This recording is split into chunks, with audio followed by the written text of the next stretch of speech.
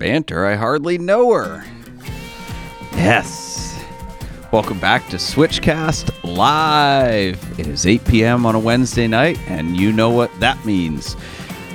Actually, you probably have a better show on Netflix or something like that at 8 p.m., so you're listening to us at a different time. And that's totally fine as long as you support our sponsors. Just kidding. Anyway, I am your host, Doug Tabbitt, founder of Switch Cars and Cannonball Run record holder. And with me tonight is Tony Kern-Civic. I literally just learned how to pronounce that. I think I've known him for a decade, but we call him Tony K, and he goes by Tony K on just about every automotive forum, of which he pontificates as an expert, probably because he is an expert. Tony K is a staple of the Cleveland and Toledo car community. He is an expert in oddball cars and a longtime British and Italian, primarily, car collector. Have you had anything other than British and Italian cars? Lots of German cars, Porsches and Mercedes. Okay. All right. No gray German sedans, though. None. And Tony is integral in Toledo Cars and Coffee. I run Toledo Cars and Coffee. You run Toledo Cars and Coffee, and he also has a famous car party at his house every year, which is not just a car party. It's Concord 11s meets Radwood, kind of in his front lawn. And how many cars do you have every year at that? 40-ish? Yeah, 40-ish. Yeah. And what do the neighbors think of that? Most of them like it.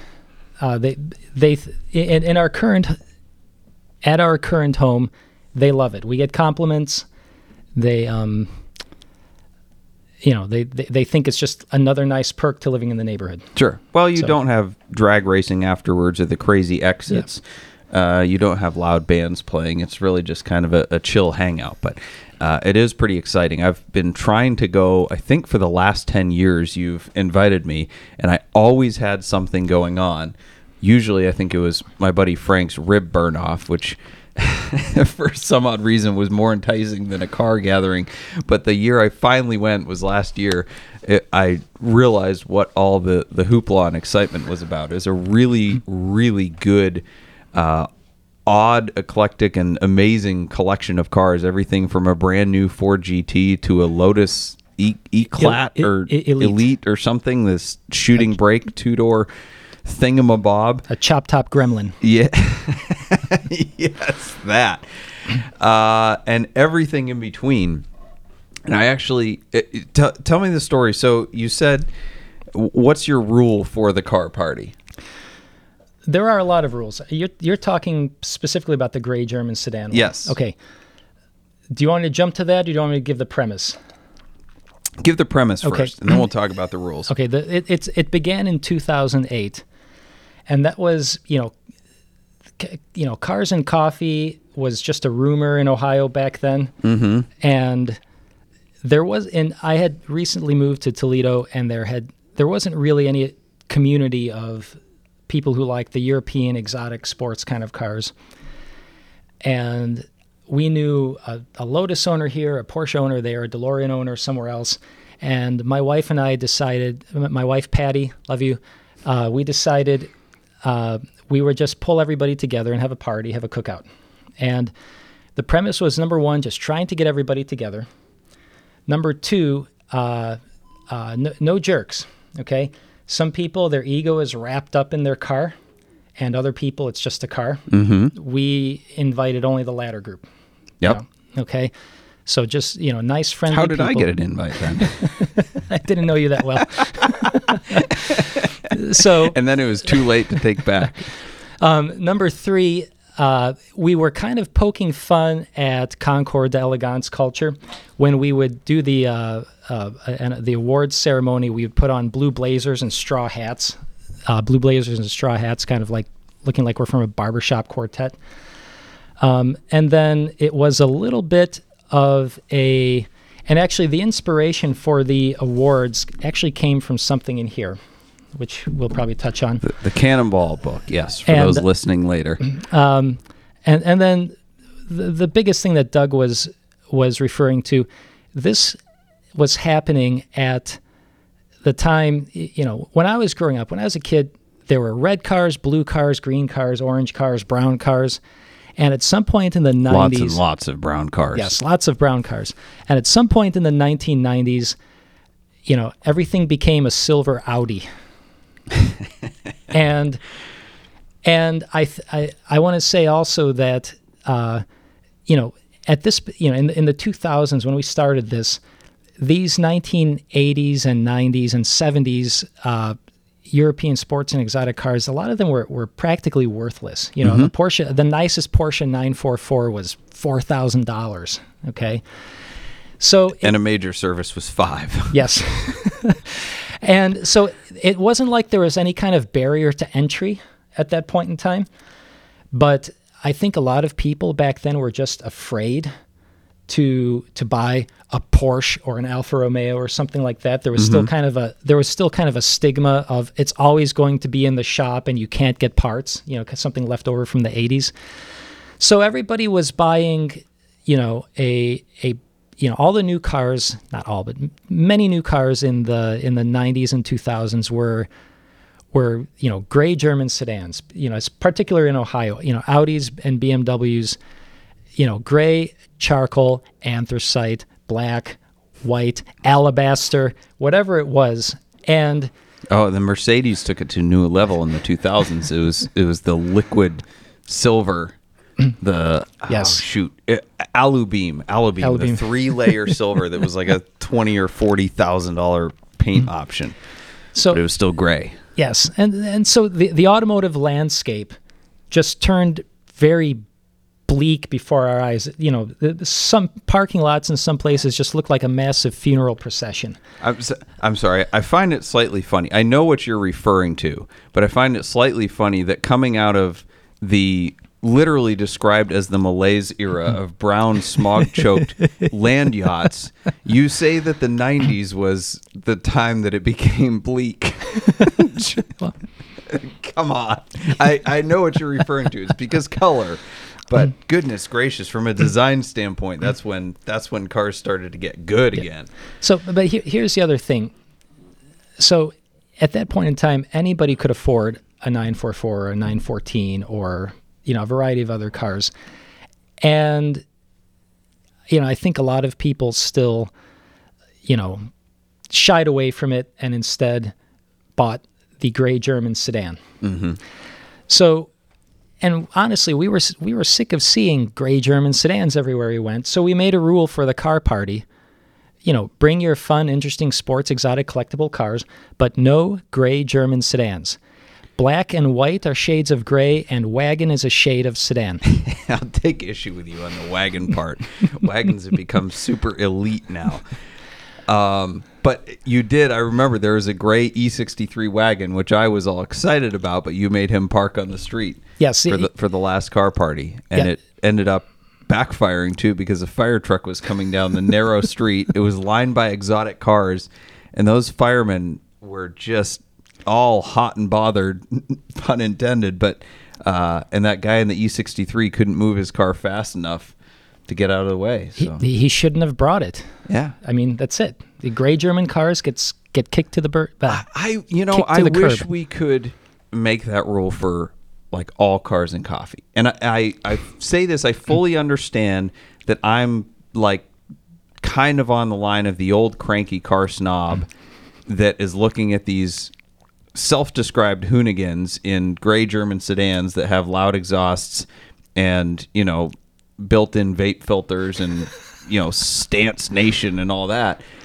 But, like, don't bring them to Cars and Coffee. Like, nobody wants to see those except you and your posse. I recognize the enthusiasm. I recognize that those are the future of car guys. And they are car guys in their own right. And probably back in the, the poodle skirt era, people were saying that about the guys modifying, Ford coupes. But Cars and Coffee should be, I don't know how you do this without being a snob about it, I guess kind of like the way you do it with your car party, but Cars and Coffee should be interesting, unique cars, not just poorly modified versions of gray German sedans. It is a fine line that you walk, because you want to be welcoming to everybody. You want to invite people. And yes, a lot of the tuner crowd and the gray German sedan crowd and whatnot are the future Ferrari, Lamborghini, Porsche owners.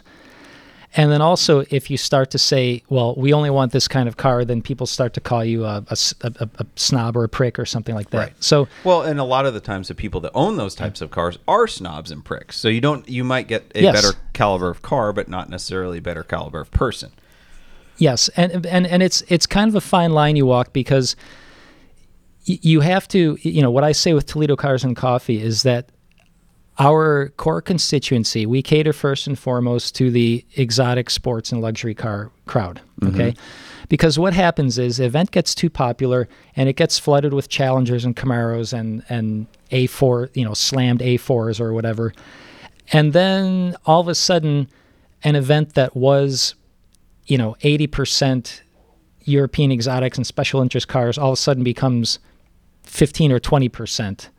And then you lose the interesting cars because they don't really want to go hang out with an event that is primarily composed of riffraff anymore. So, and we, I'd be careful on the word riffraff because, a lot of them. Well, but those groups bring the riffraff, right? So it's like I'll tell you what brings the riffraff is Facebook.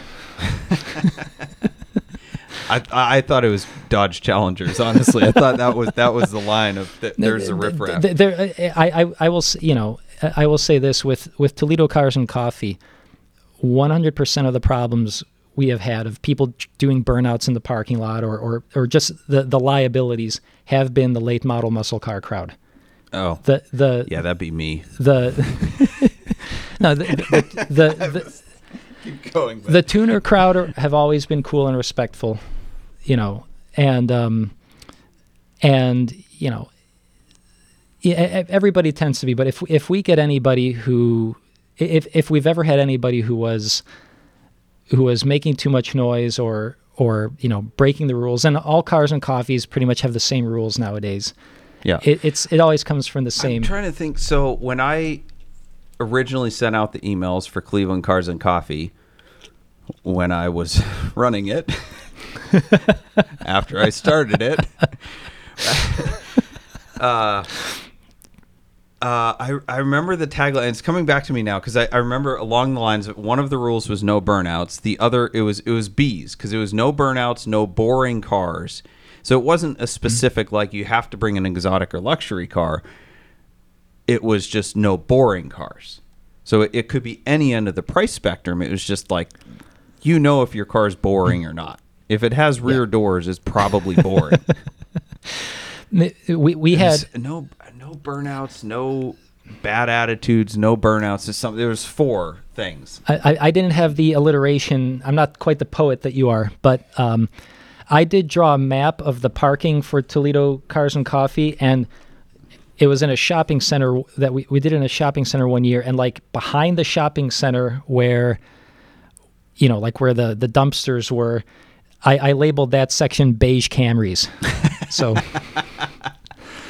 we tried to do that. So we moved. Our Cars and Coffee was initially at Key 55, which is this waterfront cafe attached to an apartment building. It was beautiful. I was there for the second one. I missed the very first one. Yeah, and it was like you couldn't park more than 50 cars in the parking lot. So it was great.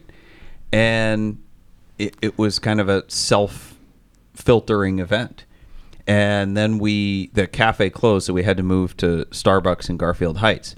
And more people started coming, and I was trying to kind of like cordon off the upper parking area for the more interesting cars. And then everybody else could filter in, and I got some kickback for that. Wow, you're trying to be too exclusive, whatever.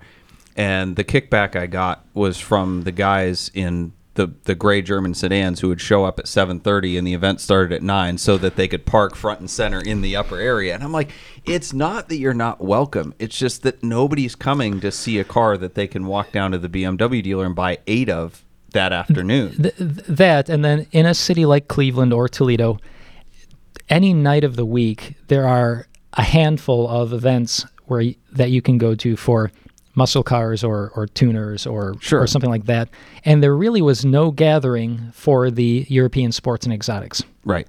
And that was really the the core purpose of it. I mean, we get a lot of other interesting stuff or too. just kind of cross demographic, Yes. cross branding. Yeah, So- we have a guy that occasionally comes to Toledo Cars and Coffee with a 19,000 mile base model AMC Pacer. That doesn't fit in anywhere either. Right. So Right. we love the interesting And stuff. it's not necessarily a good car, but it's not boring. It's cool. Yeah, exactly. It's not boring. It's interesting. Oh gosh. Yeah. So I threatened to Tony that I was going to bring the the notorious. Sorry, I got to choose my big words here and not be Michael Scott.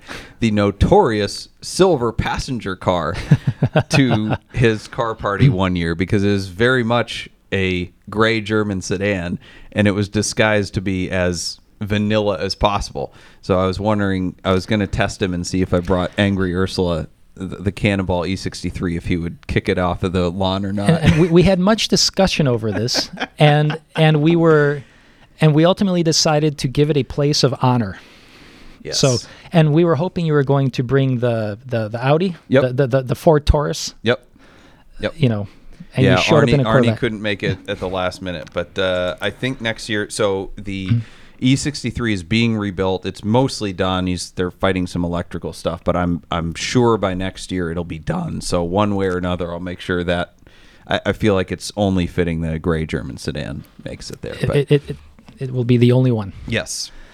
We can let other people complain who have no idea what the car is. Just don't say anything. We'll take all the stickers off, and I'll just get one sticker that just says gray German sedan. Perfect. Yeah, so I was actually fortunate enough to win an award. It was the first event I had gone to. I should have gotten an award for like the I should have gotten like the Scarlet Pimpernel Award because I was so elusive. I tried and been invited 10 years and didn't make it. But yeah, so I got this old 80s van, 70s van on it, and they were trying to figure out what to write on it. This is a trophy for those of you in the audio audience. And the award was Seems Legit. It was about my Cannonball shenanigans. And on the side you wrote free puppies because, vans are notorious in memes for trying to rope people in to one thing or another. But I realized a few days later, my jokes are sometimes funny, but they're not always quick. I realized a few days later or months or something that we totally mislabeled this for car guys. We should have written on the side, free 10 millimeters. One of these days. It's had a number of things written on the side of the van. Yeah. But when we did the first car party, it was kind of an impromptu thing. And we had a bunch of nutcases show up, just a nice hodgepodge group of friends. And I had one friend who drove from Cincinnati in some kind of a supercharged Bentley or something, and he told us how much fuel he consumed on the way there. And that, I drawing on inspiration from this book, which I had read years prior. One of the awards that Brock Yates gave out was the Friends of OPEC award. Yep. And so, didn't Dennis Mad Dog Mendocini got believe that, so. right, for Yes. his GMC pickup Yes. truck? Yep. For Yep. however many 100 gallons Yeah. they consumed. So I said to Patty, quick, let's make some awards. And we just took pieces. We took some ribbon and we just cut little lengths of ribbon and cut a bunch of circles out in cardboard. And we looked around at the cars and we just made a bunch of silly awards. So one of them was Friends of OPEC. But there was another guy who had driven a Lola Formula Ford race car to the party on public roads. So From how far away? probably about a mile and a half. That's pretty cool. And during the party, someone looked at it and said, "Yeah, you drove this here?" He said, "Yeah." I said, "Well, that's almost legal." And so that became what we called so that first time won the Almost Legal Award. was that Formula Ford. So that's kind of, the seems legit one is like the evolution of that, right? Yeah, we had to What we I had did to change across the country was Yes. Yeah. you had to change the verbiage for obvious reasons. Yes. Okay. So, We'll leave that there. Oh man. So all right, Tony drove. Those of you who are VinWiki fans, I guess, diehard ones, and or who have watched all of the podcasts and remember the Jeff Badger story of Club Motor Estates, we'll get where I'm going quickly. But for the rest of you, for the majority of you, you drove in a Jaguar S-Type. yes. Which is a rebodied Ford Taurus. Am I oversimplifying it? It is. It's the Ford DEW platform, which is the Lincoln LS and the Thunderbird. Okay, all right. I am oversimplifying it because the Lincoln LS platform was actually a decent chassis. They did not age well at all. I mean, that styling-wise they did, but the cars were horrendously unreliable. But anyway, car guys really like to make fun of the Jaguar S-Type. It was an unloved car. It did not do well for Jaguar, and both the S-Type and the X-Type kind of just...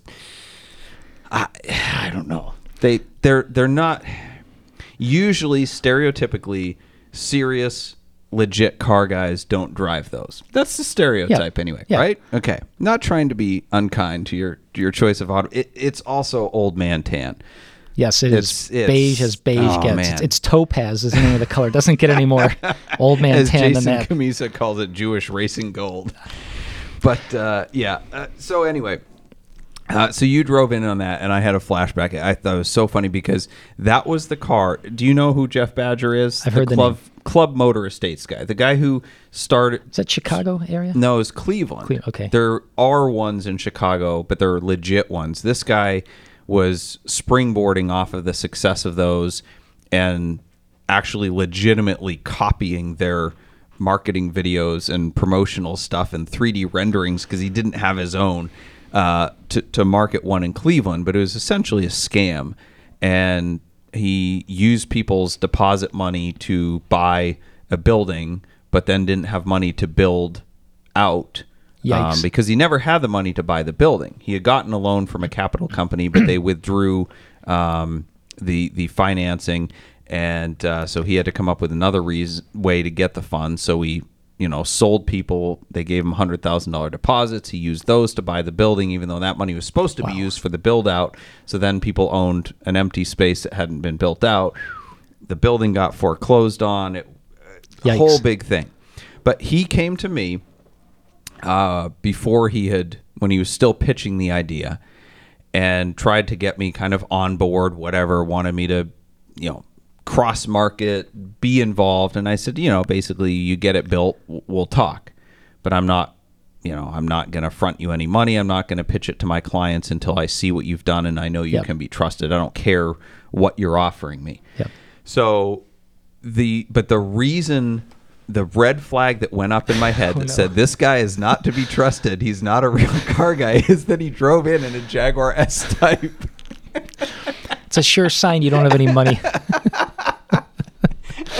And I was like, what? I mean, fine, if you like them and you want to own one, fine. But if I owned one and I was going to meet the owner of a dealership that I needed their, you'd be better in a C-Class. Exactly. I'd be better in a rental Hyundai because at least that would signal, well, you're not trying. Yep. You're driving an economical car, and it wouldn't. But it was like, well, you're trying, but you fell short. In defense of the S-Type. I want to hear this. All right. So I want you to think back to the 1990s when cars went from being angular to being jelly bean aero blobs. And, Ford introduced the oval-shaped Taurus and Sable. And Ford had recently purchased Jaguar. Mm-hmm. And they introduced the S-Type at about 99 or so. And when I first saw it, I thought, I hated it. To me, it was a glorified Taurus. Mm-hmm. It didn't have the crisp swages of a real Jaguar. That's okay. Glorified Tauruses have set cannonball records. This is true. And so I did not like the car one bit. And you could see the cost cutting in the design of it from a mile away. And I thought you were trying to defend it. I'm gonna get there. and the early ones were nowhere near the quality of the later ones. Okay, and here's what happened. I'm going to give a shout out to the current president of the Jaguar Club of Ohio, Juan Becerra, my good friend. In I'd say about 2010 or so. No, 2013. We were living in Cleveland. We had a car party in Cleveland. And at that time, I had lent a Lotus Esprit to Quaker Steak and Lube in Sheffield, and it was up on the lift inside the restaurant, which was great because the manager would give me steak dinners anytime I stopped by. It was a very popular attraction inside the restaurant. Yeah. And then you didn't need oil on your fries. You could right. Just hold on to the Lotus. Just eat underneath the Lotus. They had to stick a rag up under the valve, the cam cover, because it actually did drip. I'm surprised they didn't completely drain it. So there's a video somewhere on YouTube where I was driving into it. But anyway, and so the Quaker Steak cruise in. So we had a guest at the car party who had flown in from the UK. The one and only Bibbs, who runs the Lotus forums. He made a surprise visit. A bunch of my friends arranged for him to surprise. Wow. So he wanted to get a taste of American car culture. And we said, well, let's go to Quaker Steak because you can see an American cruise in and we can eat dinner under my S1. And so we did, and we're there, and it's full of hot rod, Chevelles and Mustangs and everything.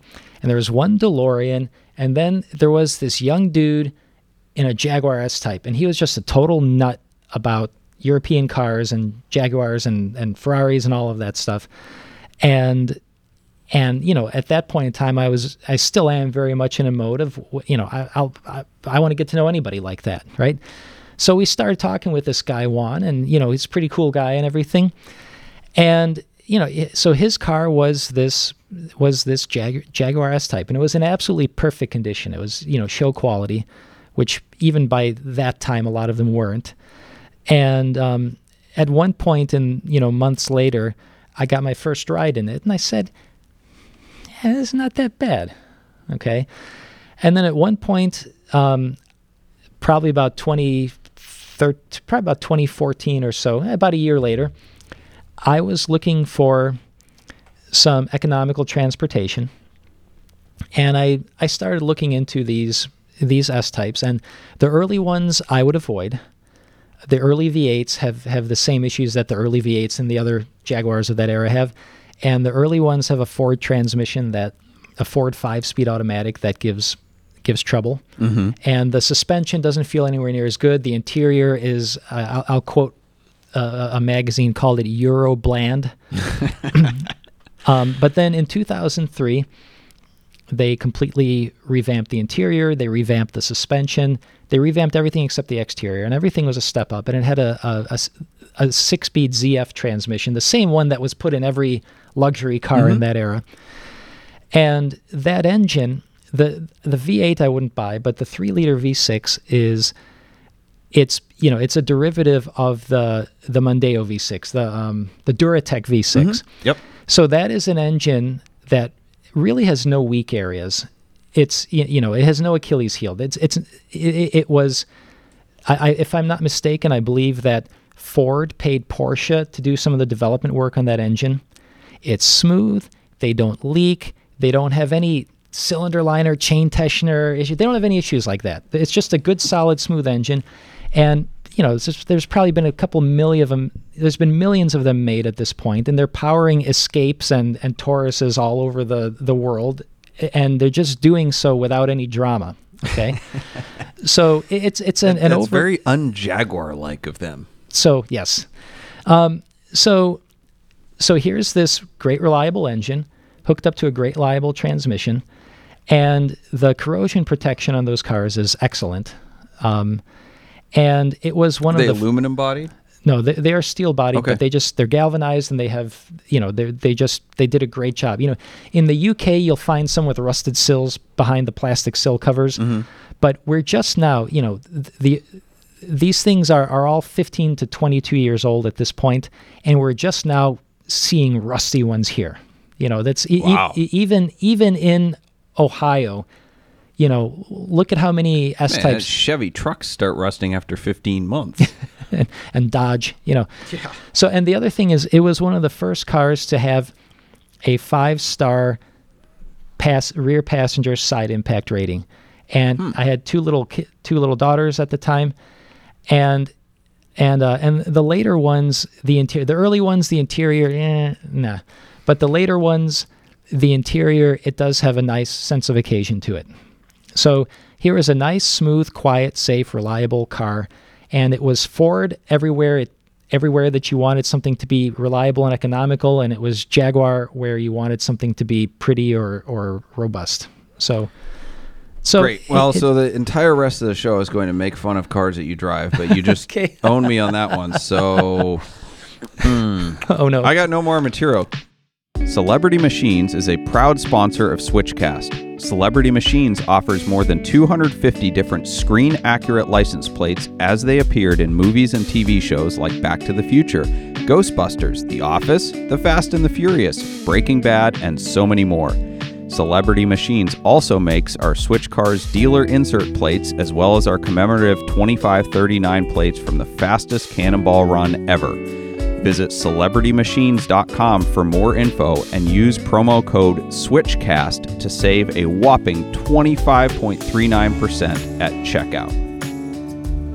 Again, call in 216-294-4124 if you want to chat with the Northeast Ohio legendary Tony K about Lotus, about vintage Porsches. The young timers cars. They're calling them young timer cars now. Although your car collection and enthusiasm starts kind of at a little bit before that, like mid to late 70s, right? I think at least in Europe, those are still considered young timers. Okay. I think of young timer cars kind of like the same as like the rad era stuff. And we were talking about Radwood at dinner, actually. You had a couple of good observations about Radwood. Relay that again. Yeah, I mean, I'll start by saying I'm so glad that Radwood came about. I'm going to talk generations here for a moment. Mm-hmm. So as a Gen Xer, I bought my first old classic collectible car in 1991. What was it? A 77 Trans Am. Now, I can never use that for a security question on my online banking again. Thanks. Well, no, I mean, only if that was your first pet. Well, That's usually the security question. My first pet was a rattlesnake. What was its name? Its name was... That's the question you can't answer because that is a security question. Its name was Cannonball. Cannonball. I'm Boy. I'm about to pull a Kaiser Soze off of you. I'm reading off the wall behind you here. Right. And my other pet was Baker. 77 Trans Am. So I assume you're a big fan of Smokey and the Bandit. I think I enjoyed it. You I enjoyed it. And a big fan of Cannonball. Aren't we all? Aren't we all? A lot of people still haven't seen the movie. It's hit or miss. I mean, okay. The better question is you had seen the movie Cannonball Run. Were you said you had read Brock Yates' Cannonball book. So were you interested in the movie because you knew about the real Cannonball or vice versa? I first saw the movie 1 and 2 Mm-hmm. in the 80s when they came on television. They would usually come on around the holidays, like Thanksgiving or something like that. Just same time like The Spy Who Loved Me would come on, Mm-hmm. And, as a kid in the 80s, you see a Countach on the, driving through the desert. It changes your, it happened to quite a few of us, I'd like to think. Yeah. And It so, initiates the process. yes. So it wasn't until I was a teenager that I learned it was a real thing. Somewhere I bought that 1971, I think, issue of Car and Driver magazine. the one that says Cannonball across the cover. 75 it should be. August 75? 1975. I have it in my office. This one? I think so. Yeah, that was August 1975. Okay, 75. There Okay. it is for all you people watching. Yep. It's Bill Warner's 911 on the Yes. front and a Trans Am behind it. The Super Duty Trans Am, right? Yep. Yes. And I believe that car was, I think I read about that car. That may have been how I found out it was a real race. I think I read an issue of High Performance Pontiac magazine back in the 90s, back in the early to mid 90s. And I believe that there was a feature on that car. I think it was in Illinois at the time. Okay. So, all right. So back to your first Yep. car. It was a 77 Trans Am, and Yep. then back to Radwood, because this is all how Okay, so the big circle we were going. all right, so I'm a Gen Xer. Just in case anybody forgot, there's a generation in between the baby boomers and the millennials. Okay, and there are not a lot of there just aren't a lot of Gen X car enthusiasts. Not the muscle car types, and not the sports and exotic types either. Mm-hmm.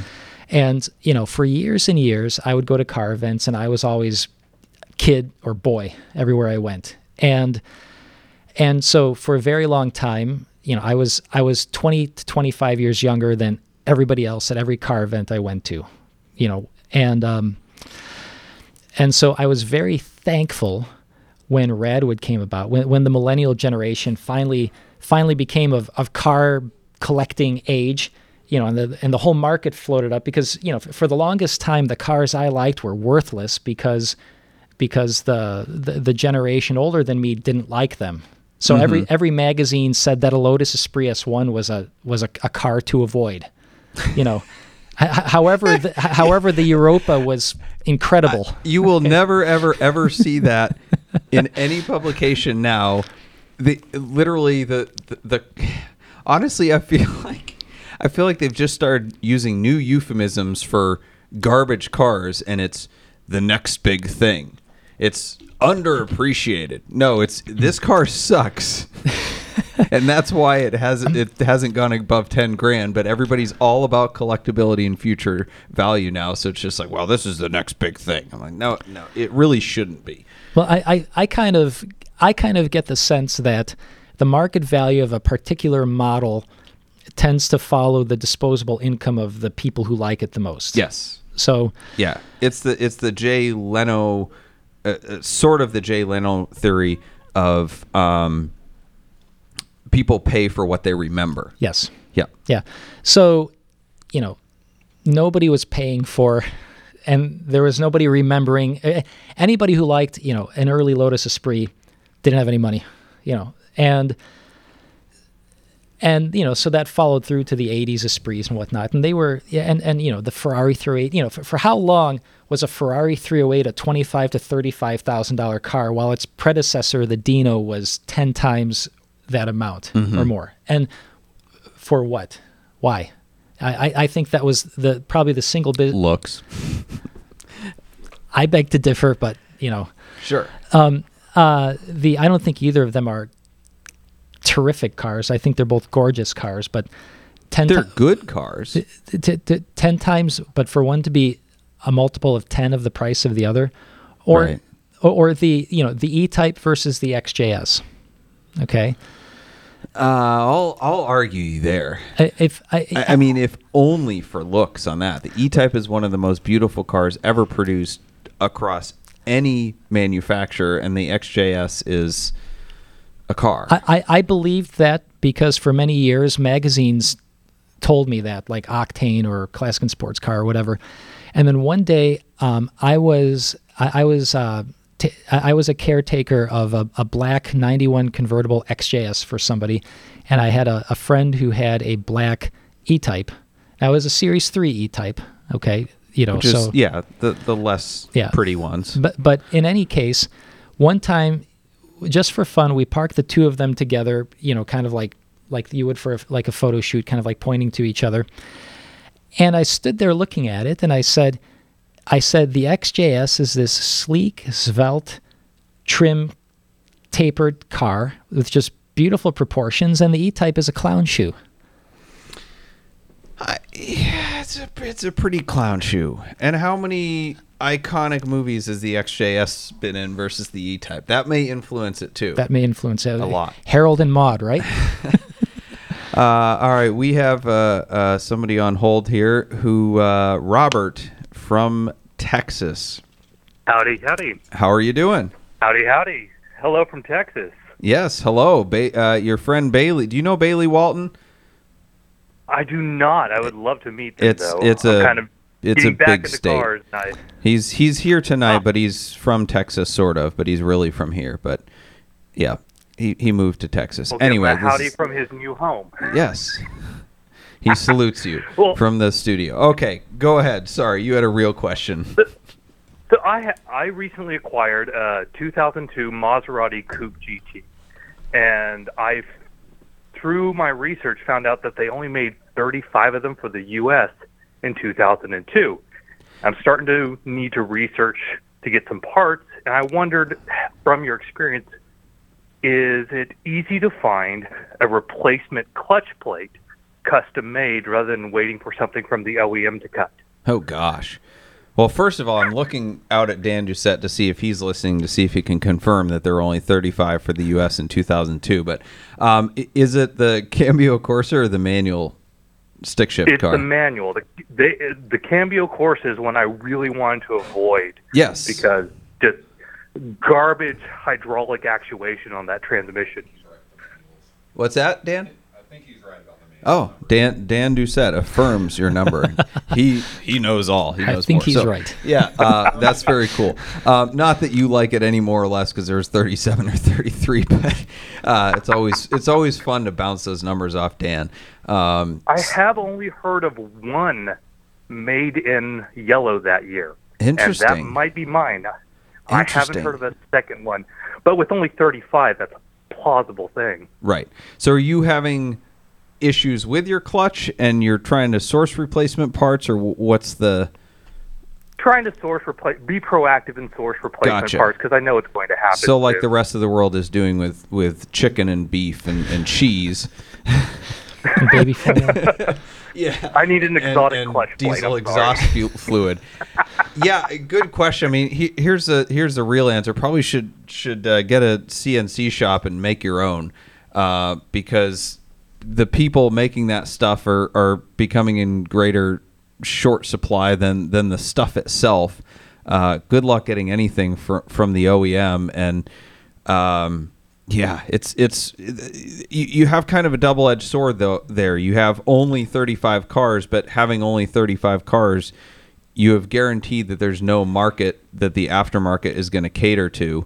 So, you know, FCP Euro, ECS Tuning are not going to supply aftermarket clutch plates for a 2002 Maserati. Aftermarket. Yeah.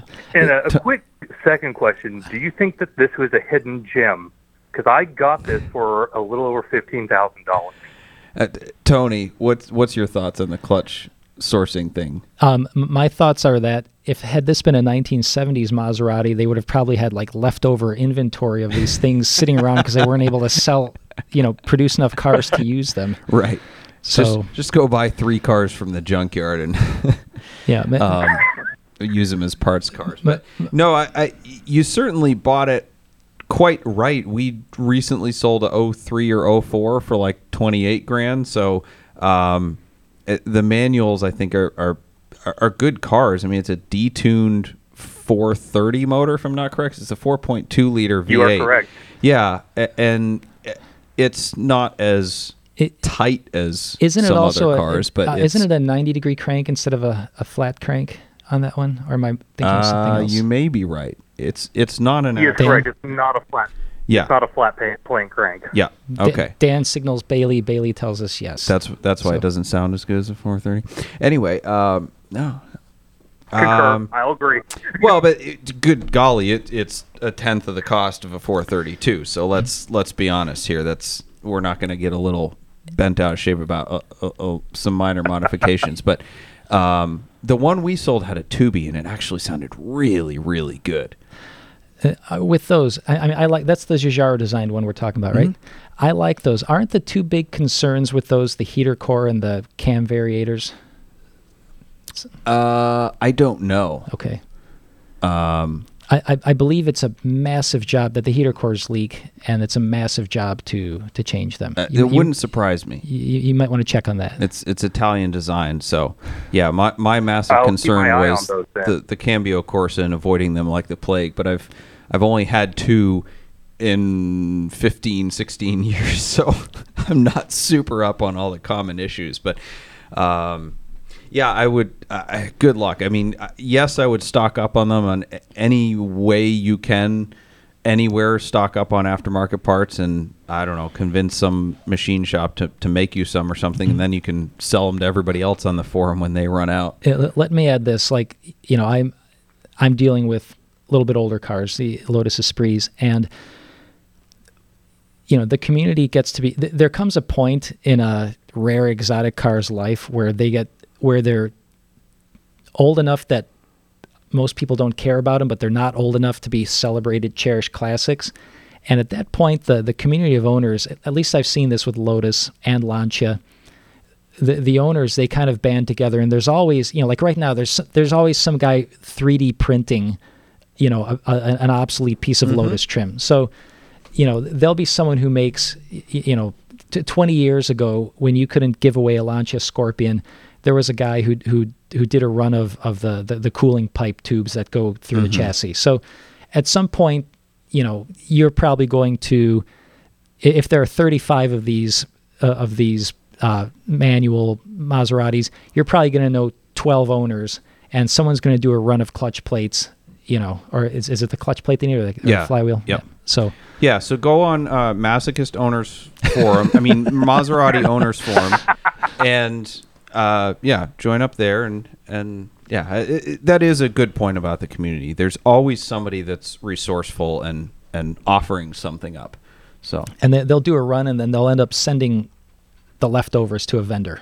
Yep. And then the vendor will mark them up and sell them off. Yep. So, yep. Awesome. Well, thanks for the call, Robert. Was that it, or did you have another question? Very much. No, thank you so much for your time. Absolutely. Enjoy the car. Go put a fat exhaust on it. Have a good one. You too. Thanks. Stefan Schaefer had a really good question that I wanted to ask before I forgot. So he's a wealth of internet knowledge, which most people say disparagingly, but it's one of those things where it's like he didn't learn everything from Wikipedia. He actually, the stuff he knows, you know, it's the saying, you can't believe everything you read on the internet. Well, everything Stefan reads is true, or everything he retains. He's been a great asset for our Lemons racing team with his forum knowledge. He asked, in the Esprit world, there's a lot of debate on whether the later years of the Turbo 4 or Turbo V8s are the better iteration of the Esprit S4. What are your thoughts on this and why? And as a background to this question, for those who don't know Tony owns a lot of Lotuses. Lodi? Lotus cars. If you own and you have owned a lot of Esprits, including a yellow one that you accidentally bought for your 3-year-old daughter, but that's a whole nother story in and of itself. Yes, this man accidentally bought a car for his 3-year-old. The question, the Turbo 4 the Turbo late 4 V8. cylinders versus the V8s. Yes. Okay. At one point, at one point, people called the Esprit S4S the Toyota of Esprits. Okay, that was the ultimate evolution of the 4-cylinder engine, and the production of the 4-cylinder cars continued in Europe, even when we only had the V8. I think it went on to about 99 or so. But you know, that engine was first developed in the early 70s, the Lotus 4-cylinder, and it went through a whole lot of changes. But and, you know, by the time you were, you know, in the late 80s with the Stevens-bodied cars, it became a pretty reliable engine and pretty long-lasting engine. And then that was up through the S4, and then the S4S, they made minor tweaks to it. I'm I'm sure there's going to be a Lotus guru who knows more than me that might correct me on this, but I believe they stiffened the block a little bit for the S4S. And that car, that was the one where they just really got all the bugs worked out. And for the most part, also, the Renault transmission in those cars was much more robust than the Citroën gearbox that predated it. However, they never could get the shifter to work well. That was another thing that they made improvements with. And then came the V8 Esprit. And, the early cars, some of them had some issues with, I believe it was the adhesive on the cylinder liners or something to that effect. That's a bad adhesive to have a problem with. Yes. And it's not like the door sill plate adhesive. Yeah, it wasn't. So, but some of the early V8s had issues, and that was a brand new engine for Lotus, and a lot of the V8 owners will tell you it's an excellent engine, but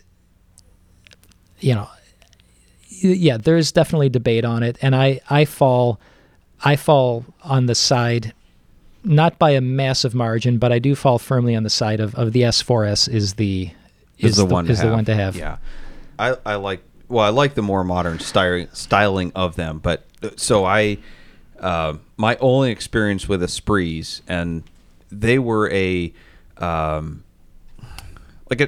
of a childhood dream car, right? They were on on my wall, yep, all that. But it was kind of a never meet your heroes thing, because the first Esprit that I ever transacted, I took in on trade, and it was a turbo V8 car. It was a final edition or some sort of, it was an 03, so it was either an anniversary or final edition, some sort of special edition thing. That's all they had towards the end. Right, yeah. A lot of manufacturers do that.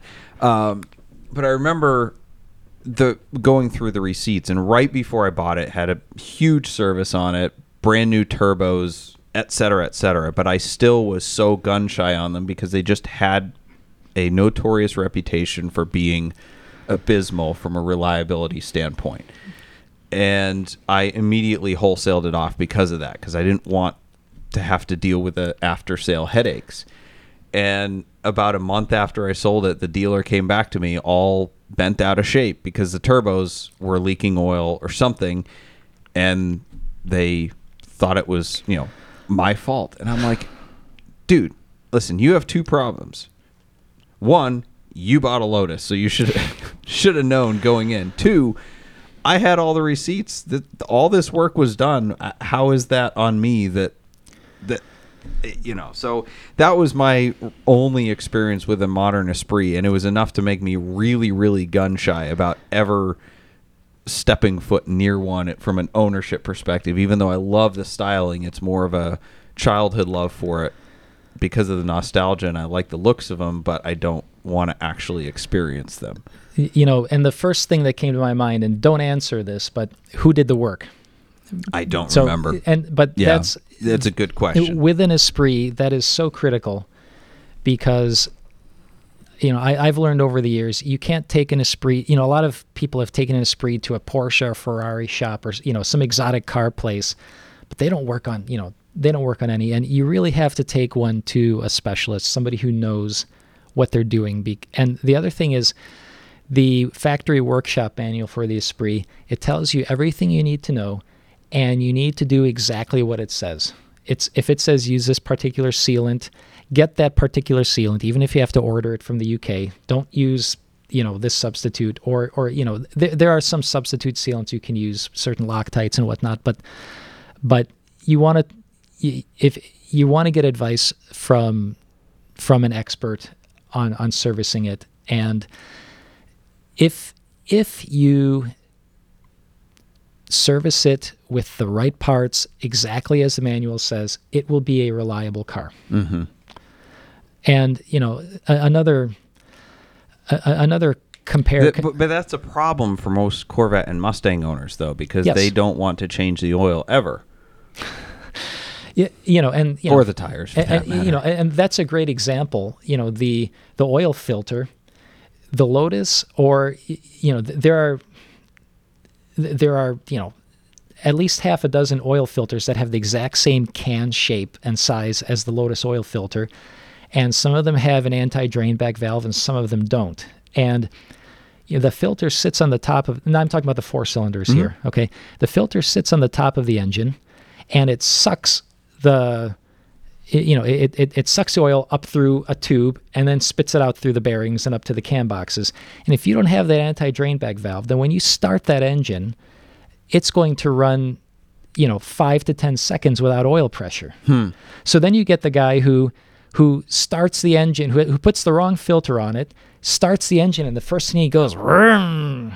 Okay. Oops. Yeah. Oops. And then, that wears out the bearings prematurely. Yeah.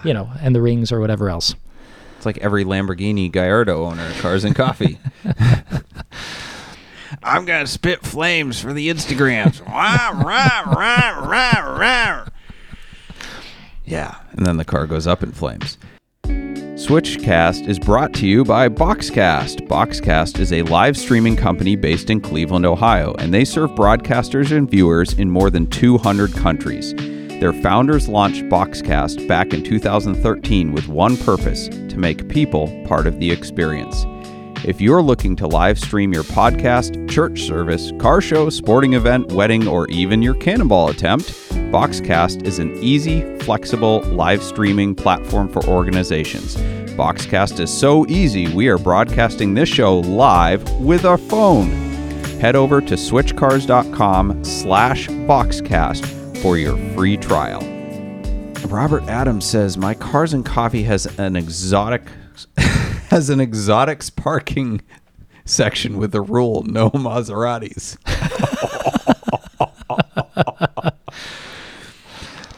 John Harrison says in the 80s, the Europeans had the best car colors available. Okay, I feel like we got to talk about John Harrison a little bit. So you are such a massive Cannonball fan that you own... I own a Lotus Esprit S1 that is identical to the car that John Harrison campaigned in the 1979 Cannonball. Yes. And did you buy it because of that? Like, were you searching out one, same color, same spec, or? No, I bought it because I love the color combination. Mm-hmm. I first saw the car around the year 2000 or so, and I just loved it. And I was acquainted with the owner through a Yahoo group. And I said, if you ever want to sell it, let me know. And, a few years... Yahoo group. Yes, Yahoo groups. Man. Yes, wow. And he had owned it, he was a longtime owner of the car, and he, when it came time for him to sell it, he reached out to me, and I was not in a position to buy it at the time, and he ended up selling to someone else local in Central Florida. And that person owned it for a couple of years, and then he put it on eBay, and there it is. And somebody else in Central Florida bought it, and owned it for a couple of years. And then in early 2007, and in the 2000s, I had kind of become a hub for trading Lotus Esprit S1s. When people wanted to buy one, they asked me if I knew of any, and when people wanted to sell one, they asked me if I could help them find a buyer. Well, the gentleman who had his name's Mike. Hey, Mike, who owned the car in the mid 2000s. He reached out to me. He said, "Hey, you don't know me, but I know you do a lot with early Esprits. I'm looking to find a good home for this car. And the only person I can find to buy it locally wants to buy it for his teenage kid." Oh God. And I said, such a terrible idea. Yeah. I said, "You're not going to believe this, but I want to buy your car." Because that was the one you had missed out on a few years ago. Yeah, that was it. Yep. That was it. So I finally bought it in 2007, and it wasn't. I had known that. I had read Brock Yates' Cannonball book. I forget when it came out, but, I had known that there were 2 Esprit S1s in the 79 Cannonball. And, I don't remember the timing of what happened or anything, but at some point, John Harrison joined one of the Lotus forums. I think it's a now defunct forum. I can't remember what it was called, Lotus Buzz or something like that. And he posted some pictures from the Cannonball. Oh wow, and it was either that or then when you watch the movie, when all the cars are parked at the hotel in New York or in Connecticut, in the parking lot, a number of the cars in the parking lot are actual cars from the Cannonball. Yes. And you can see John's car in the background. I was like, look, there's an Oxford blue Esprit S1 there, And so it came to, somewhere between that clip in the movie, or I think it was probably the clip in the movie. I don't know, but I came to the knowledge of the fact that hey, this is identical to John's car, and there were a couple dozen Oxford blue S1s, and there kind of became this. I think there were a number of people who were quietly searching to find where's the blue Cannonball one. The actual. Does anybody know where the actual one is? Yes, it had been. It was somewhere in Scandinavia. I don't know, Norway or Finland. John would know because he's been in touch with them, and it had. Big surprise, it had been painted white. Oh, so, that's right. I did hear that. Yeah. Okay. And it's being restored now. But anyway, so I just decided, I had, I like to get fun license plates on my cars. And for a long time, for about 11 or 12 years, I had a white Esprit S1, a factory Monaco or a factory gel coat white car. And I held off. The license plate in Ohio, PPW 306R, had been available for years. And I'm not going to get it. No, that's kind of hokey. I'm not going to do it. And then one day I checked O-plates and it was gone. And I checked VinWiki or wherever it is you can look it up, and it had been registered to like a Chrysler Town and Country minivan. Oh no!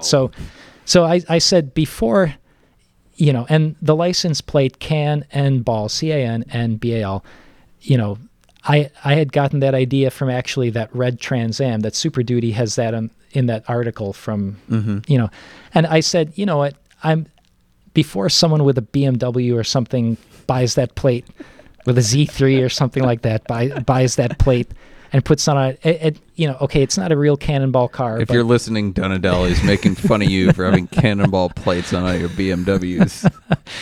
I said I'm going to go ahead and get that plate and put it on the blue car and call it a tribute. There you go. So there it is. And now you just need a CB radio and ancient tires. I think I've got the ancient tires. So for those of you that don't know, and this is not a knock at all. It's just the Lotus had a DNF because it had an experience with a guardrail. I believe in Ohio. Yeah.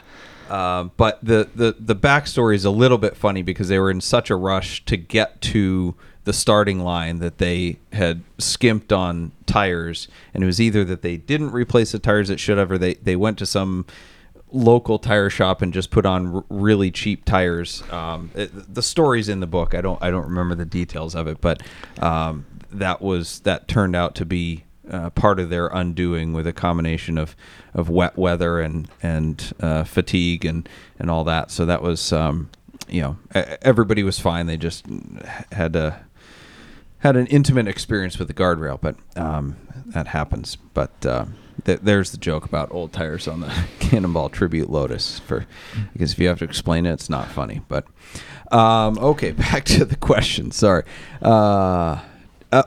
Speaking of the Lotus and John, so there's a Cannonball reunion coming up in September. I think it's the third weekend in September in New 19th? York. Something like that. Yeah, the 19th, I think, on a Saturday. Somewhere around there, yeah. Are you going to bring your Lotus to it? I will do my best. Okay. As the Great Marks Concord Elegance, I think it is. Okay. You know more about it than I do, and I'm supposed to be there, so as are you. But I just know that I'll go somewhere and do what people tell me to do. So, yes. So hopefully your car will be there. Mark your calendars. This is going to be great. It's going to be a really cool reunion of past and present Cannonball cars. Angry Ursula should be there. The Fraud Taurus. I think Boleyn's bringing up his car. I'm sure the Boston guys will bring down theirs, and you know, some old Cannonball cars have been located. Travis is going to bring out his Transcon Medevac. We met somebody at Amelia this year who ran in the 79 Cannonball in their Mercedes 300 SEC, I think it was, and they still own it, so hopefully they'll be bringing it up. I tried to buy it off them to no avail, but John Harrison also says, don't knock the S1 unless you've owned one. That's funny. Nick Kruger asks, I've always wanted an XJR and or XKR. How much worse? That's a good start to a question about a Jaguar. How much worse is the 4.0 versus the 4.2? Do I need to pay the premium for the 03 and up, even with good maintenance records? Yes. Yes. The 03 and up is a 4.2, right? That's Correct. Yes. Correct. Okay. That was the one that they put in the Land Rovers and Jaguars and kind of across the 4.0 board. is 4.0. So there's a reason that the 95 through 97 6-cylinder XJs are worth more than the 98 to 01s. Yeah. You know, so. All right. Easy answer there. Go for the 4.2.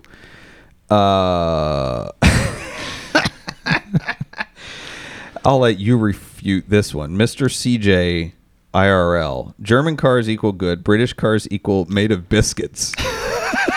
Like from Popeyes. They start to crumble after an hour of ownership. You take an hour to eat your biscuits from Popeyes? Come on. I mean, that's a whole nother problem. I have a saying. This is something that's been repeated at the car party many times. If you want to enjoy the drive... No, wait. If you want to be seen, you take the Italian car. If you want to enjoy the drive, you take the British car. But when you absolutely have to get there, you take the German car. You'll be parked on the street at Tony's party, but you'll get there. You'll get there. Thank you to Tyler DeJohn for giving us one of the button things where you can tip our show. We appreciate that. That's a really cool feature, and I know he's had some really great questions every week. He's a stalwart of the show. No, a loyal listener. Searching for words here live is really awesome. He said, keep up the good work, Duder. And asked if I'll ever visit in Charlotte. I was actually in Charlotte a year and a half ago. I was down there buying a Mercedes for my wife, and it was kind of in the middle of the pandemic, so it was half the stuff was closed. We tried to go to Foreign Cars Italia. I don't even know if that's in Charlotte. It's Greensboro. I think that's Charlotte. And got yelled at for not wearing a mask and not having an appointment. And then they realized I might actually be a buyer and said, "Oh, come back, and we can find you a salesman." And I was like, "Yeah, no, the cars are more interesting in the service bay anyway," because it was all just new Ferraris. And I don't know what it is about new exotic cars. Don't do that much for me. They're anymore, too big. But yeah, and they kind of all look the same. But yeah. Neil Klassen, you should tell them. Neil. Who's that? Oh, he's talking to you. Oh, Neil, the guy with the salmon colored CLK 430. The quartz colored Quartz. CLK. Yes. Yeah. I saw him in Amelia. You should tell them about our Africannonball trip to Miami. I don't think he can. I think that was one of the things he said he didn't want to discuss. The alleged trip. In a nutshell. So Neil is from South Africa, and he was buying in 2005. I have some very good friends in Miami. My one friend, it was a family, the parents and three sons, and they were in the jewelry business, and I was buying a diamond ring for my soon-to-be wife, to propose to her, and they found me a very high quality diamond, that gave me a family kind of price, and at the same time, my best friend of the three of them, he had an Alfa Romeo GTV6 that that, once again, this was 2005. You couldn't give away a car like that. Right.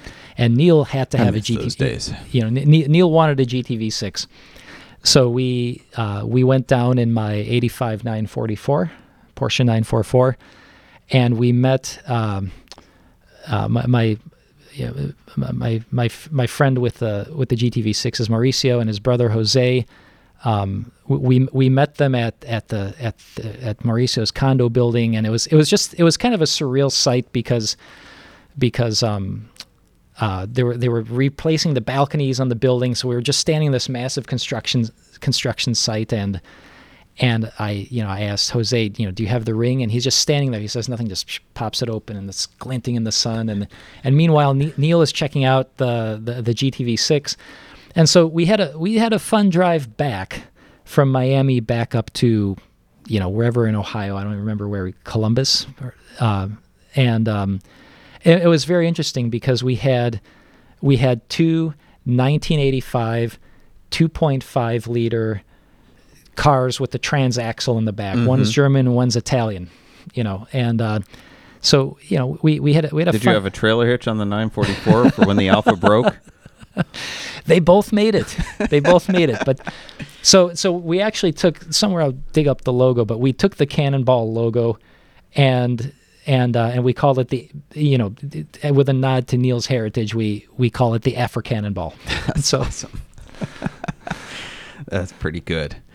Oh, Neil's a great dude. So you bought cars before they were popular.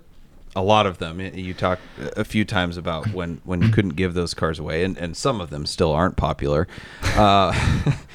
What dream cars have you wanted that you didn't get a chance to buy that have recently gotten popular, very popular, and maybe priced you out? Like, what's something you had your eye on that you maybe waited too long? And I hate talking about the market, but the market is what the market is. There's no denying that it's gone up and up on a lot of these cars. I'll answer that question simply with nothing. Okay. That's a good place to be. There are, I answered a questionnaire recently, what's your dream car? What car would you like to have? I was well into these exotics of the 70s and 80s before everybody else was. So I had lots of opportunity to buy a lot of things when nobody wanted.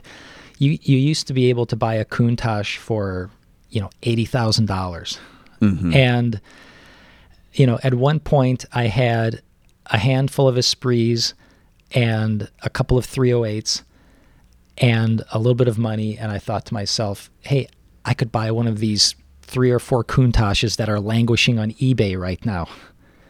And I had an opportunity to sit in one, and I said to myself, it's never going to be this cheap again.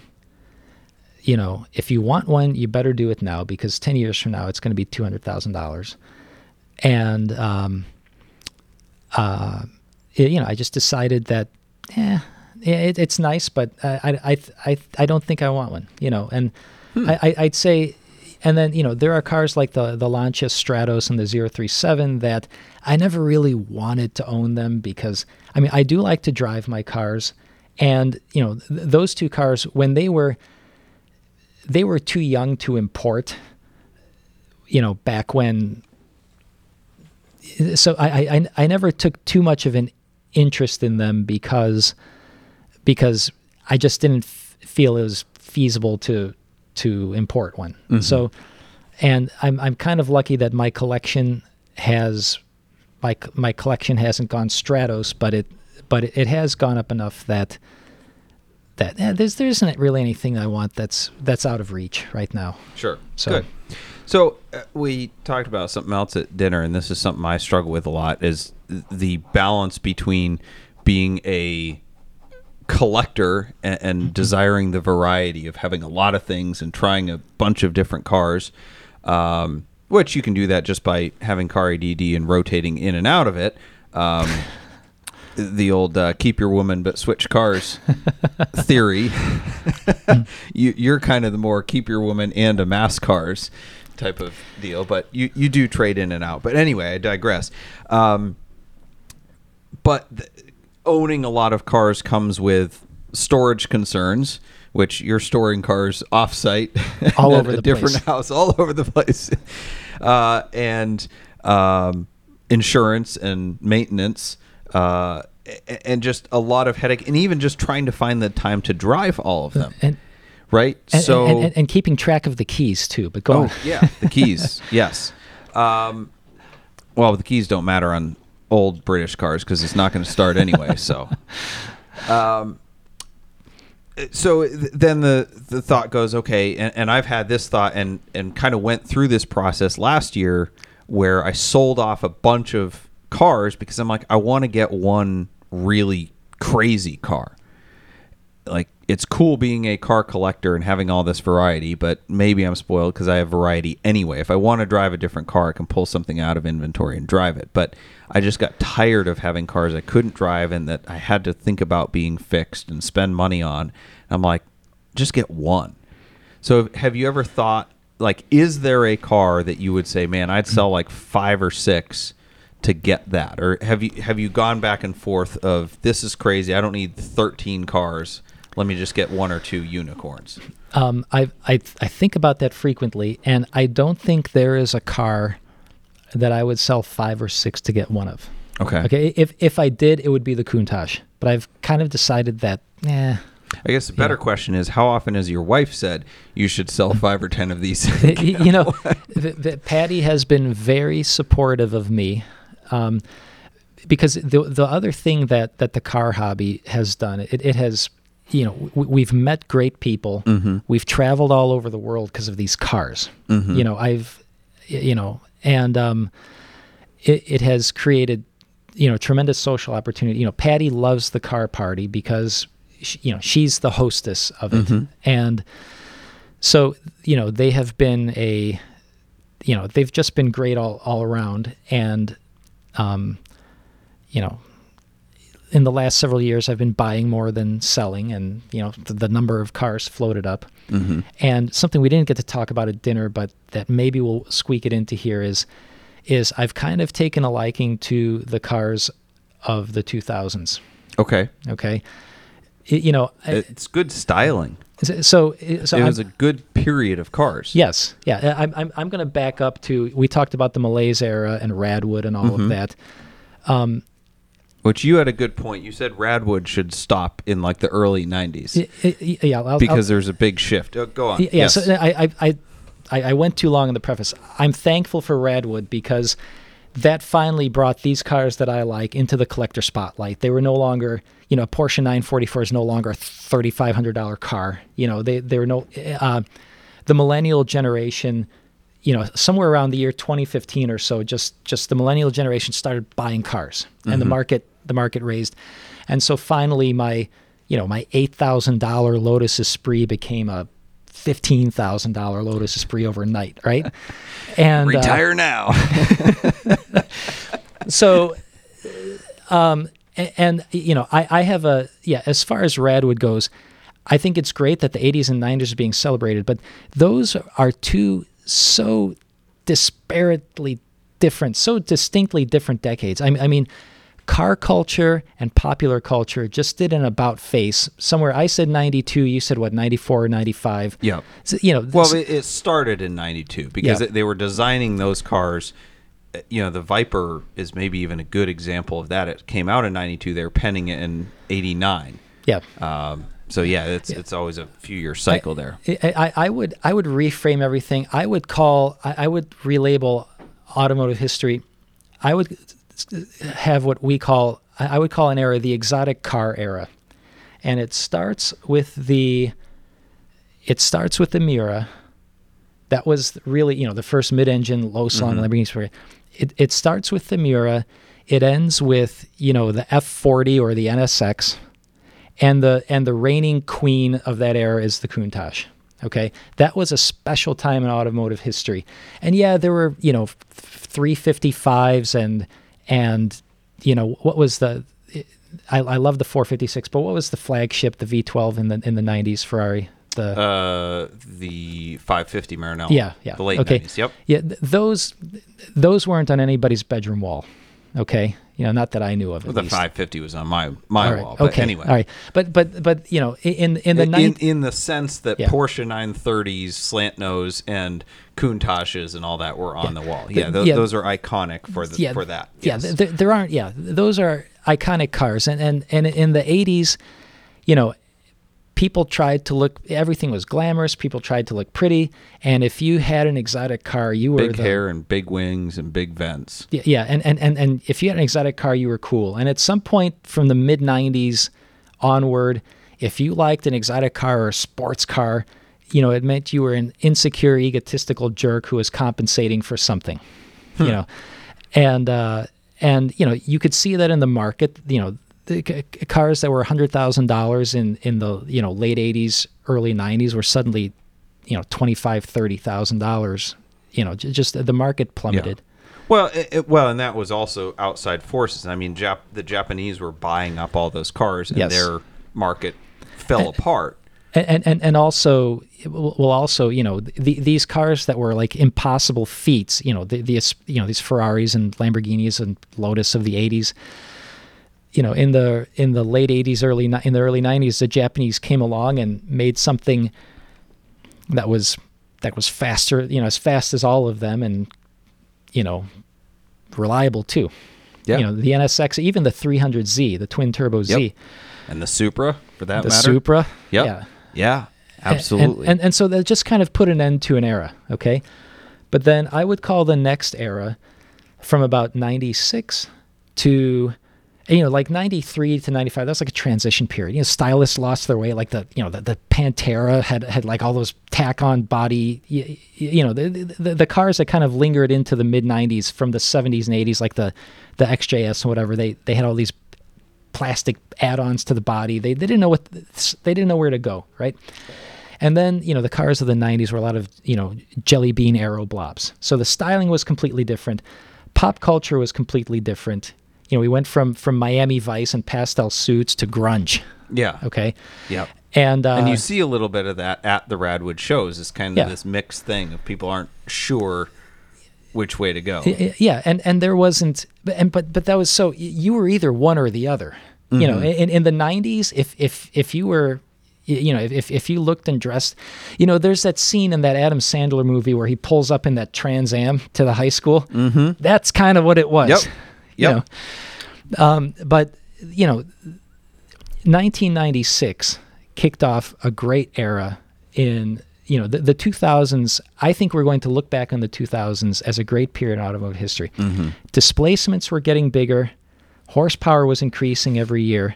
There were small cars with V8s again, and the sports sedan war. The sports with sedan war. BMW M5 and E55 and XJR. Yeah, and XKR. and XJR. stylists finally came out of their shells. There were a lot of interesting cars. Although there's a lot of retro stuff, but there was a lot of the 90s were kind of boring, with the jelly bean blobs. But I would call that period from about it really kicked off in 96 with OBD2. Mm-hmm. And I would say it probably ended somewhere around 2008 to 2010, somewhere in that area. And at that point, I know the recession helped put an end to things, but also, very quietly, displacements started getting smaller, and the 2-liter turbo became the standard motor, where the 3.5-liter V6 used to be the base motor, right? But I think if we look back, and I may be mistaken here, but I think you also saw a little bit less of designed obsolescence or product life cycle in cars in the 2000s than in the 2010s. Absolutely. So, what I see from and also the other thing is, in the 90s, the water-based paints and leather dyes were new and they weren't that good. We had a lot of cars with peeling clear coat and all that. Really, by the 2000s, they were still, rust proofing was still very good on a lot of cars. They had perfected the water-based paints and dyes. So a lot of cars have good longevity from the 2000s. Look how many are on the road today, right? Yes. And, we had the low emissions and ULEV vehicles. We just had a lot of efficient, powerful cars. Some, like I said, some finally some interesting styling. And I think it's going to be looked back upon as kind of a golden era. And I think I agree. Yeah. I mean, that was kind of my era of coming into appreciating cars more in the late 90s. The beginning of that era growing up was the cars that influenced me. So I'm biased. I think that is and forever will be the golden era. But yeah. It's an age thing, Yeah. We got time for a couple more questions. We're going to pull the ones off the live stream here, and then we'll wrap up. So, man, this is actually a good question. We'll try to answer it quickly. Elon Musk is suspicious. 43. With all this talk of an impending recession, I'm very curious about how things were in 2008. What effects did the 2008 recession have on the car business and car values? I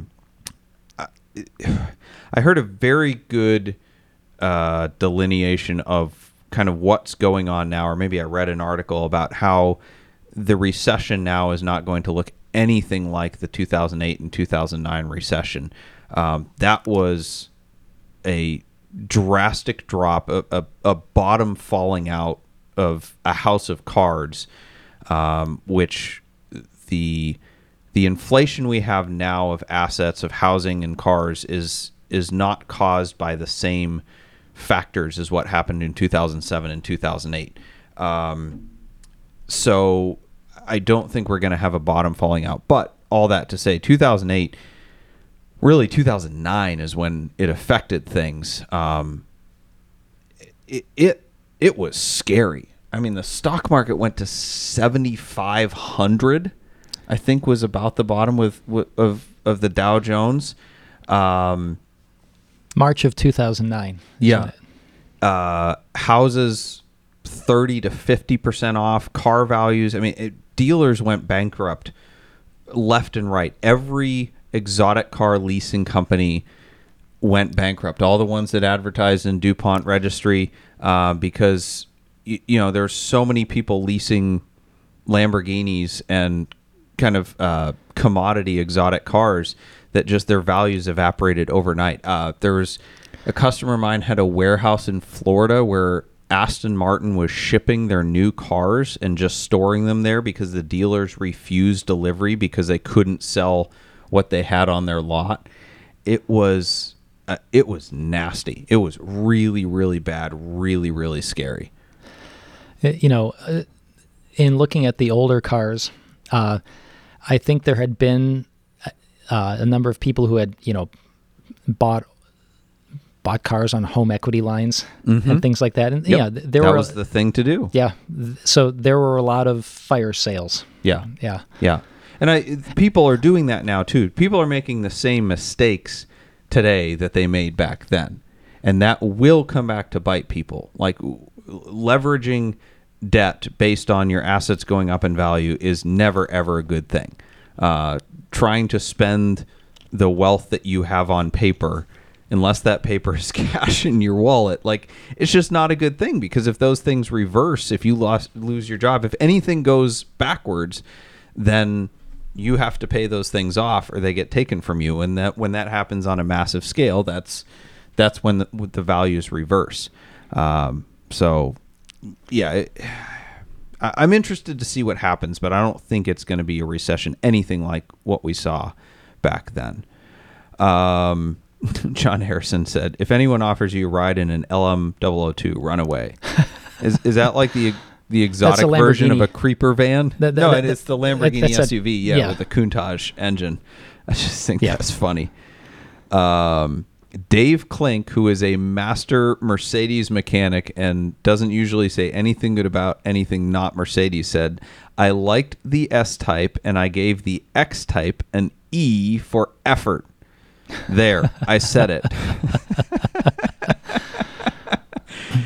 All right.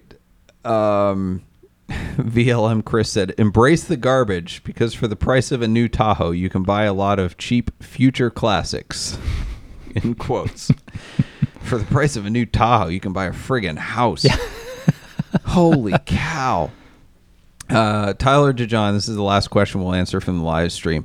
Part of me wants to buy a 97 Viper GTS, good car. The other wants an 02 to 04 Corvette C5 Z06, which would be able to hang better and be more enjoyable. I'd rather look at the Viper in my garage any day of the week. I'd rather drive the Z06 because it has working air conditioning. That's the answer for me. That's out of my wheelhouse. Yeah. Too new, too not obscure. All right, we're gonna head towards the end here. Anything, Tony, that you want to get in before we go to the props and flops? That John Harrison is right. Drive an Esprit S1. Drive an Esprit S1. All right. Tony, thank you so much for being on tonight. Thanks, Doug. Yes. The props and flops of the night are brought to you by Switch Cars. Switch Cars is the enthusiasts dealership where we buy, sell, consign, service, and store only cars that we like ourselves. Check out our hand-picked inventory at switchcars.com. Our pick, actually, I made Tony do the pick of the week from Switch Cars inventory, and your pick was? It is the Bentley Continental GT Le Mans edition. Le Mans edition. So it will get you to the pregnancy class really, really fast. Dad joke. I had to get one in. Yes. No. So that one I sort of intended to buy for myself, but nothing really is. It's a sapphire blue over bourbon Not interior. cognac. Not cognac. No. Strong. It's a stronger interior. More alcohol content. I don't know. Proof. I'm struggling. There's a joke there somewhere, but I'm not getting it yet. Anyway, it's got 60,000 miles, but if I told you it had 6,000 miles, you would believe it. Was Beautiful. that interior It's gorgeous. stinking perfect? Every receipt from the Bentley dealer, serviced 2-3 times a year, whether it needed it or not, which it always did because it's a Bentley. But seriously, it is one of the best ones I've driven. It's super tight. The guy took incredible care of it. So anyway, I may have found something in Europe that I want to try to buy and import. So that one is going to be up for sale. So if you want a good deal on a 1 of 49 Le Mans edition Bentley Continental GT, drop us a line. In the perfect color combination. Yes. Use discount code SWITCHCAST to save $1,000 off whatever asking price we decide. Our prop of the week, this is kind of broken the internet, so I'm not going to say much about it, but The Drive reports that you can now rent from Hertz a 900 horsepower Ford Mustang GT500. That's right. They did that in the 60s, right? Well, yeah, but not 900 horsepower. No. And they did it again in 2006 because they brought back the Shelby GTH, but it was it wasn't even a Shelby. It was basically just a Mustang GT with the Shelby stripes on it, and they literally deleted the traction control button, so you couldn't turn the traction control off. I was really annoyed because I had one and I wanted to do a burnout. I'm like, what the crap? I think they were all in automatic, but yeah. So if you want to do a really inefficient cannonball, you can go out and rent a 900 horsepower Ford Mustang from Hertz, and I don't know, put like a RF blanket over it so they don't know what you're doing, because I'm pretty sure they're going to monitor your usage of that. So anyway, that's cool. I'm glad that some company still doesn't care about their insurance policy or the license status of their renters. The flop of the week, let's see, Rally Road is an app where you can buy fractional shares of exotic cars. They're now just called Rally, and you can buy fractional shares of all sorts of luxury items, watches, baseball cards, Beanie Babies, I don't know, maybe even NFTs. There's nothing more fake about literally buying a piece of a digital piece of something. I don't know. But anyway, Rally Road launched an ad campaign. They've been blowing up my Instagram and Facebook, and it's the tagline is, "Billionaires don't buy stocks, they own assets," which is ridiculous because Warren Buffett his net worth is made up almost exclusively of stocks. Elon Musk, I mean, you name it, billionaires absolutely do buy stocks because stocks have gone up in value on an average of about 10% a year since their inception. It's a fantastic investment. Yes, they also do own assets, but here's the thing. Buying a fractional piece of something is not buying the asset. You're literally buying a stock in it. So their own ad campaign is like negating what they're selling. They're asking you to buy a stock in an asset that you don't have. I'd rather drive the car. Exactly. But you don't want to buy 1% of a Jaguar XJ220 that's being stored somewhere in New York? Anyway, the comment section, I'm not the only one that feels this way. The comment section of all their ads is a dumpster fire, as it should be. Anyway, Tony K, thank you for being on the show tonight. I look forward to seeing you at some Cars and Coffee this season. Where and when is Toledo Cars and Coffee if people want to come out? It is the second Sunday of every month, as long as there's no salt on the roads. Gotcha. So sometimes we're clear. November, December. And then it is at River Place Shops in Perrysburg. Gotcha. So. And no burnouts, no boring cars. Gray German sedans have to park in the Camry lot. Awesome. Thank you to our sponsors, Boxcast Nuts for Sticks, Switch Cars, Celebrity Machines, and Stephen Holm Woodworking, who made us this amazing desk. Thank you to our producer and call screener, Ethan Huffnagel. Our bumper music was provided by Emily and Ivory. You can stream their full album on Spotify or SoundCloud. This episode will be available Friday in audio format wherever you listen to podcasts. Thank you for joining us tonight, and we'll see you next Wednesday at 8 p.m., where we'll look forward to answering your automotive questions to help you on the drive of your life.